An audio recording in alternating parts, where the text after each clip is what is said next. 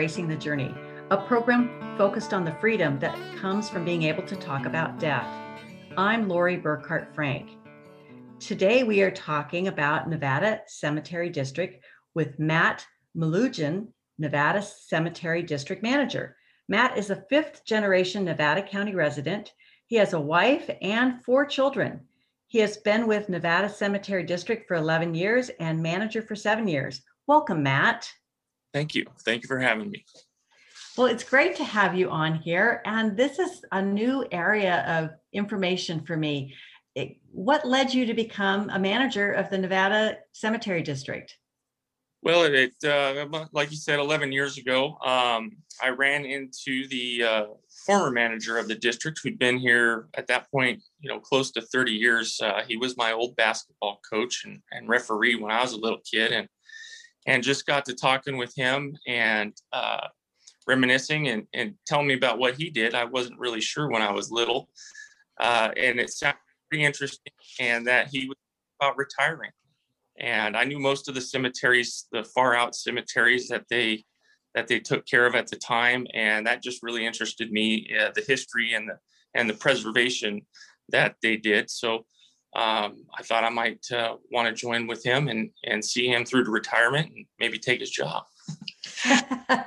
Well, what does the manager of a cemetery district do? What are some of your responsibilities? Our first responsibility is to the cemeteries itself, maintaining the historical nature of the cemeteries. A lot of them are very old, and we want to keep those preserved. People can visit family or just enjoy the history of them. Responsibilities to our staff and primarily the public. We are a public agency, so we're here to serve them. We oversee, a budget, and that is consisted of quite a bit of taxpayer funds. So that's our primary focus is managing that well. And that leads me to my next question of who oversees the Nevada Cemetery District. You said it's public? It is a public agency. It's a California special district. We have a 5-member board, and those board members are appointed by the Board of Supervisors on a 4-year term. When the district started, actually, the charter was for them to be elected. But at some point in time, there wasn't, I don't think, enough people running to warrant the cost of an election. So it became an appointed position. How many cemeteries are in the district? We take care of 27 different cemeteries, most of them historic in nature. Is this all throughout all of Nevada County or just Western Nevada County? Western Nevada County, if you're looking at a map and pick out the summit on I-80 and draw a line north to south from there, we're the western half of that, about 650 square miles that we take care of. And that's not all of the cemeteries out there. That's just the ones we maintain. And so are all of these active cemeteries where people could choose to have plots now? Approximately 17 of the 27 we consider active and still do burials in. And so what happens when something's not active? There's a couple reasons that it may be inactive. It may be considered full. Either we can tell by visually looking at the space that's there and the amount of headstones, or we consider it to be likely full, to where we wouldn't want to try to do a burial in case we ran into an old grave. We wouldn't want to disturb that. Sometimes it's access. Some of our cemeteries are way out. They're not open year round due to weather. Sometimes the Forest Service road that we don't control is damaged to where it's not safe, and the Forest Service will actually close the road to it. So those are ones we tend not to do any burials in. So does it mean that there are some cemeteries that people can't visit if they had relatives? There's nothing out there that we have that can't be visited. There's a few that we recommend that you contact us if you do have relatives or an interest in seeing it. We can kind of help you through it. Some of them you might have to park and walk a couple miles. longer if you don't want to scratch your car. Well, so how old are some of these cemeteries? They date back to the early 1850s and beyond that. The first, say, 40 years beyond the initial gold rush. Most of them were started, and some of those are the only examples left that there was ever a town. You can be out in the middle of the woods and come across one of these cemeteries, but that's the only thing you would see to even indicate there was ever a town there. There's no other. Do any of these cemeteries have any famous people from the past 100 years ago or more? Well, yes, they do. Most of the history of Western Nevada County are buried in these historic cemeteries, not necessarily the ones we take care of, but the approximately 40 historic cemeteries in Western Nevada County. They contain, if you drive around Nevada City or even Grass Valley, a lot of the street names that you see there, those were named after prominent figures of some type, and they are buried in the cemeteries. Well, that's so interesting. Is there a way to find out the locations if people were interested in looking at the headstones and going to visit? Yeah, we get those calls several times a day, either from interested family or just interested people in general. There isn't an online database. It's more of our knowledge. We have a catalog of who's buried in our cemeteries, and we can look at a map and kind of point the person in the right direction if that's possible. And even in some of the cemeteries we don't take care of, we know typically where those people that are being sought after are. You are listening to Embracing the Journey on KVMR. I'm Lori Burkhart Frank, and my guest today is Matt Malusian, Nevada Cemetery District Manager. So how do people go ahead and contact your offices, Matt? Do they contact you directly? Do people go through a mortuary to contact you for services?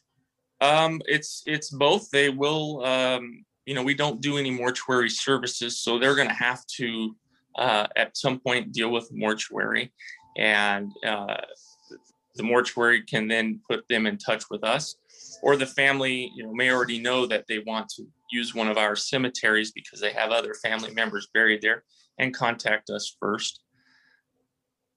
And what kind of services do you provide? What are some of the options that are available to families? There's everything from your traditional full body burials, several different types of cremation options. We do in-ground cremation burials, above ground cremation niches. Cremation remains scattering. We have some nice garden areas for the scattering. We even have a few underground ossuaries, which are just large vaults where ashes are commingled. And we also do green burials. So I have a lot of questions about these different services. The garden area. So when you spread your ashes, would you be spreading your ashes where other ashes have been spread as well?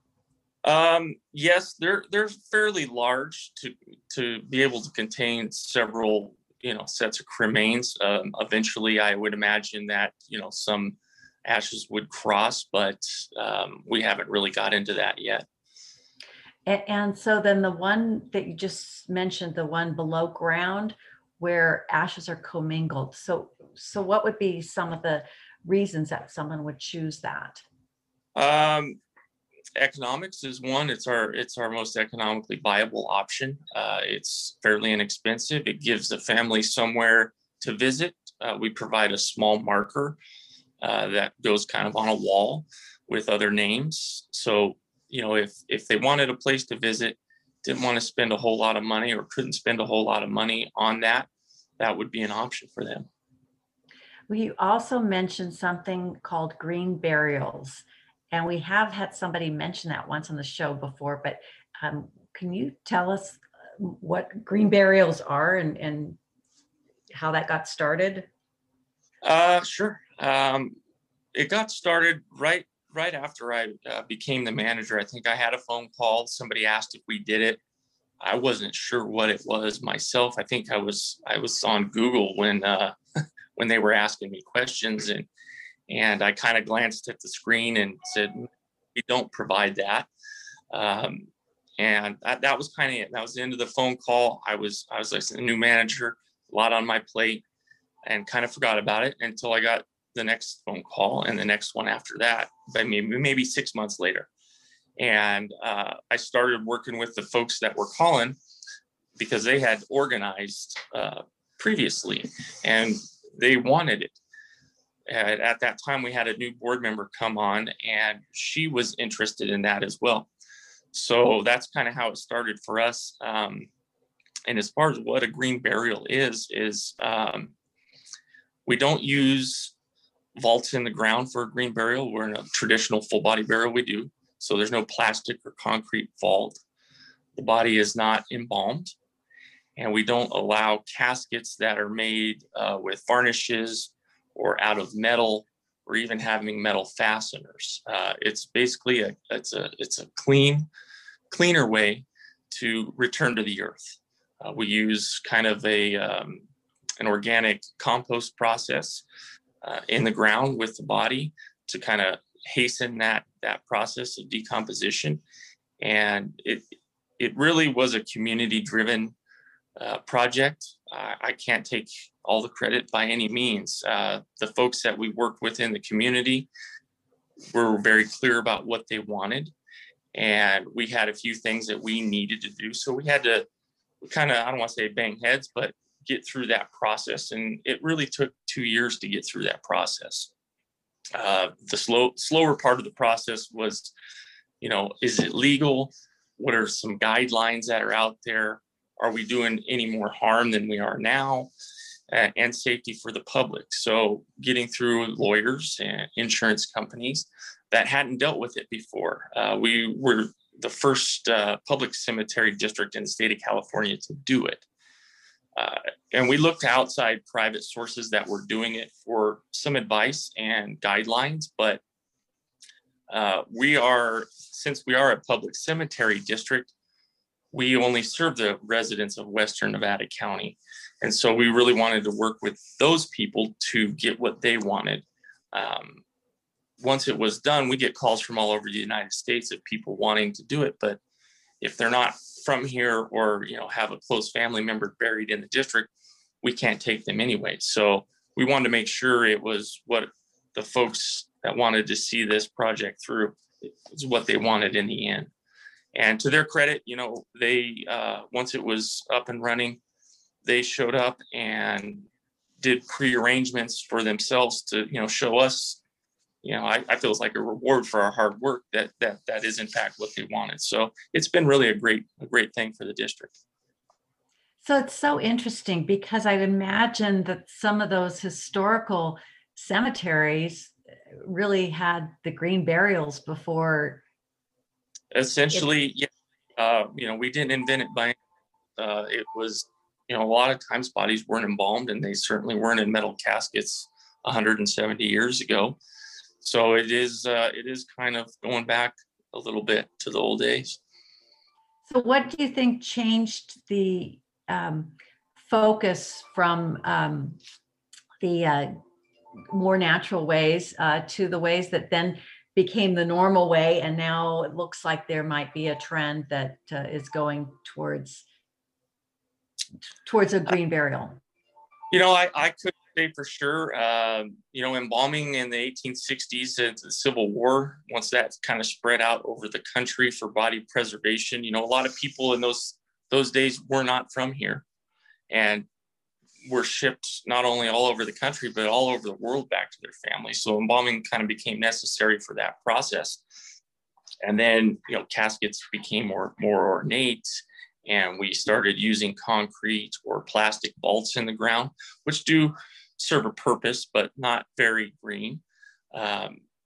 So, a lot of those things over 70 or 80, 90 years just kind of became the norm. So obviously, in our community, we're very diverse in our thoughts on what to do after death. And we wanted to be able to serve those people that had a need for it. Well, I think that's fascinating. And one of the things that I love about our community is whether it's the cemetery district or the 19th Amendment for women voting, Nevada County often leads the country. So it's real kudos to you and your team for being the first public district in California to do this. That's pretty amazing. I think that it happens here. Yeah, that's fantastic. So is it all done in the same cemetery where you have the green burial and a traditional burial? Or do you have to separate where you do this? Ideally, it would be best to, be able to have a separate property for that and kind of make it as natural as possible. We did not have that. We did have an unused section in a cemetery that dates back to the 1860s. It's the Cherokee Cemetery up in Ananda. That was our first one that we started it off with. And in that unused section, it's set aside just for green burials. It's not intermingled with traditional burials or the back half of the cemetery, which we consider the historic part. So since then, we've actually sold all but one of those at the Cherokee Cemetery and have expanded it now to two more cemeteries, the Rough and Ready and the Red Dog Cemetery. And there's going to be probably another expansion this spring to a few more.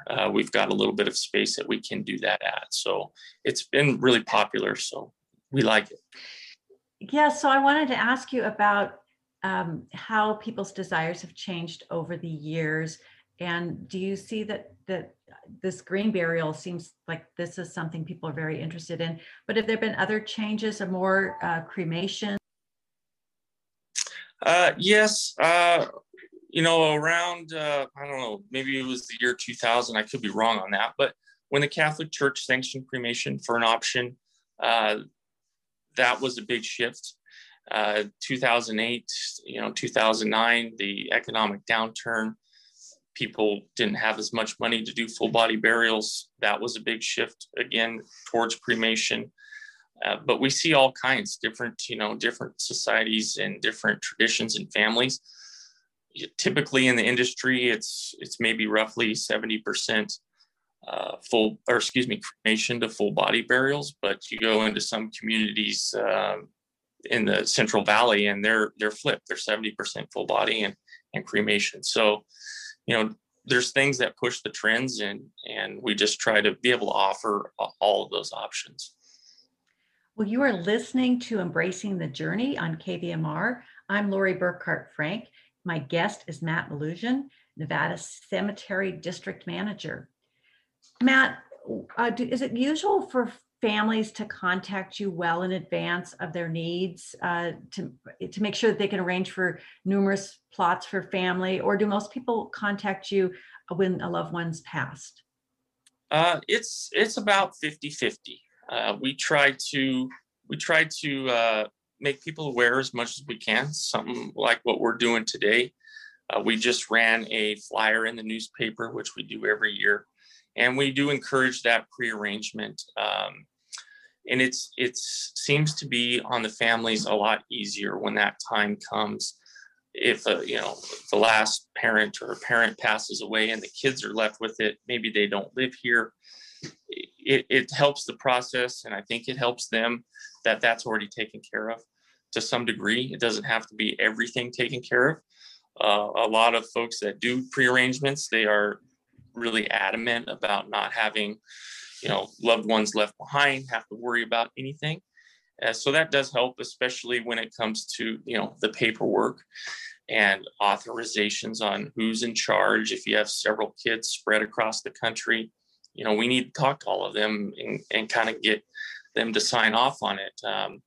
And family dynamics, we all know they can be different for everybody. So it's just another hurdle they're dealing with enough as it is. So a pre-arrangement is a good idea, especially if you have something in mind that you really want to do, whether it's spelled out in your will or arranged through us. That way you kind of know you're doing for your loved one what they wanted. And space, isn't really a huge concern for us, but if there's something that you really want to see, Like I said, that Cherokee Cemetery only has one available plot right now. We will be able to expand it, but it's been very popular. So, reserving that spot is always a good idea. It does make things a little easier. On us, we can go, but we've noticed for the families, it goes smoother. So are all cemeteries part of, in our community, part of your district? No, off the bat, there's 2 private mortuaries, Chapel of the Angels and Hooper and Weaver, and they both have cemeteries that they operate. And then there's a bunch of cemeteries that are not affiliated with either of them or us. They may be part of a church. They may be, the city may own them. They may be a fraternal organization like the Masons or the Odd Fellows. That aren't under our care or Hooper and Weaver or Chapel Angels care. So there's quite a bit out there. We're connected by roads and asphalt highways today. It only takes a few minutes to get from one end of the district to the other. But back when these cemeteries were, these were isolated communities. It took a couple days to get down to Nevada City on a horse or a wagon. So they're scattered throughout everywhere in the hills. Are cemetery districts usual for all counties or cities? How typical is it to have a public cemetery district? It's more typical than I think people realize. Entire counties or large portion of counties is a little more rare. A lot of municipalities will have it, for a city, Fair Oaks, Orville, stuff like that. But they are all the way up and down, the state of California. And there's very little ground that's uncovered by a public cemetery district in California.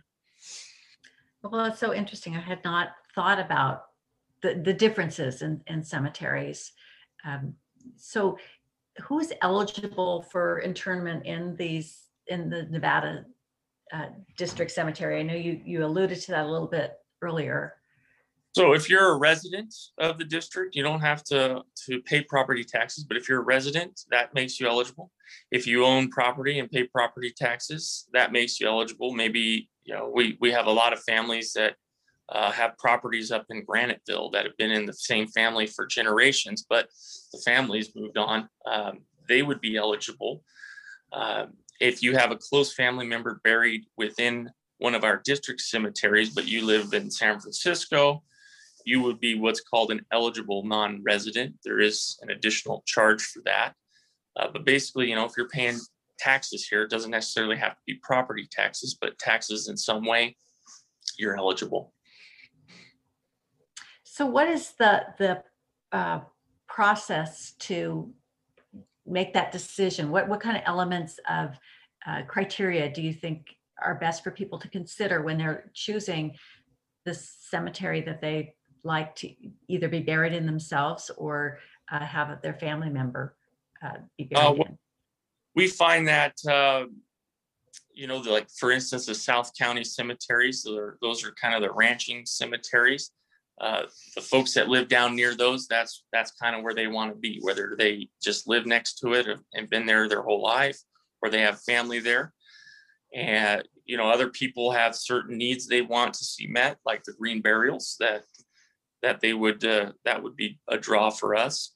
And the other thing is, economically, we are a little bit cheaper than a private cemetery. We're not a for-profit business. Part of our budget is funded through taxpayer money. So we're basically covering our cost to operate the district, and that's it. So, even economics come into play. We're a little bit cheaper on that side of it. And so what do you recommend to our listeners to do to prepare themselves to make this decision? Would they contact you? Do they take tours of places they might want to look at? What kind of recommendations do you offer? If they know what they want, we have them give us a call or go to our website, pick out a few places to go and look at. They'll be able to tell what isn't being used, but they won't be able to tell just being out there by themselves what could possibly be reserved. And, at that point, give us a call. We come out and meet you, show you, what's available and what isn't available, discuss the options. And then, if they decide to reserve a spot or beyond that, then we can do that. That's the best thing. What are some of the things that you have found over the years that are particularly meaningful or bring you joy about the job that you have?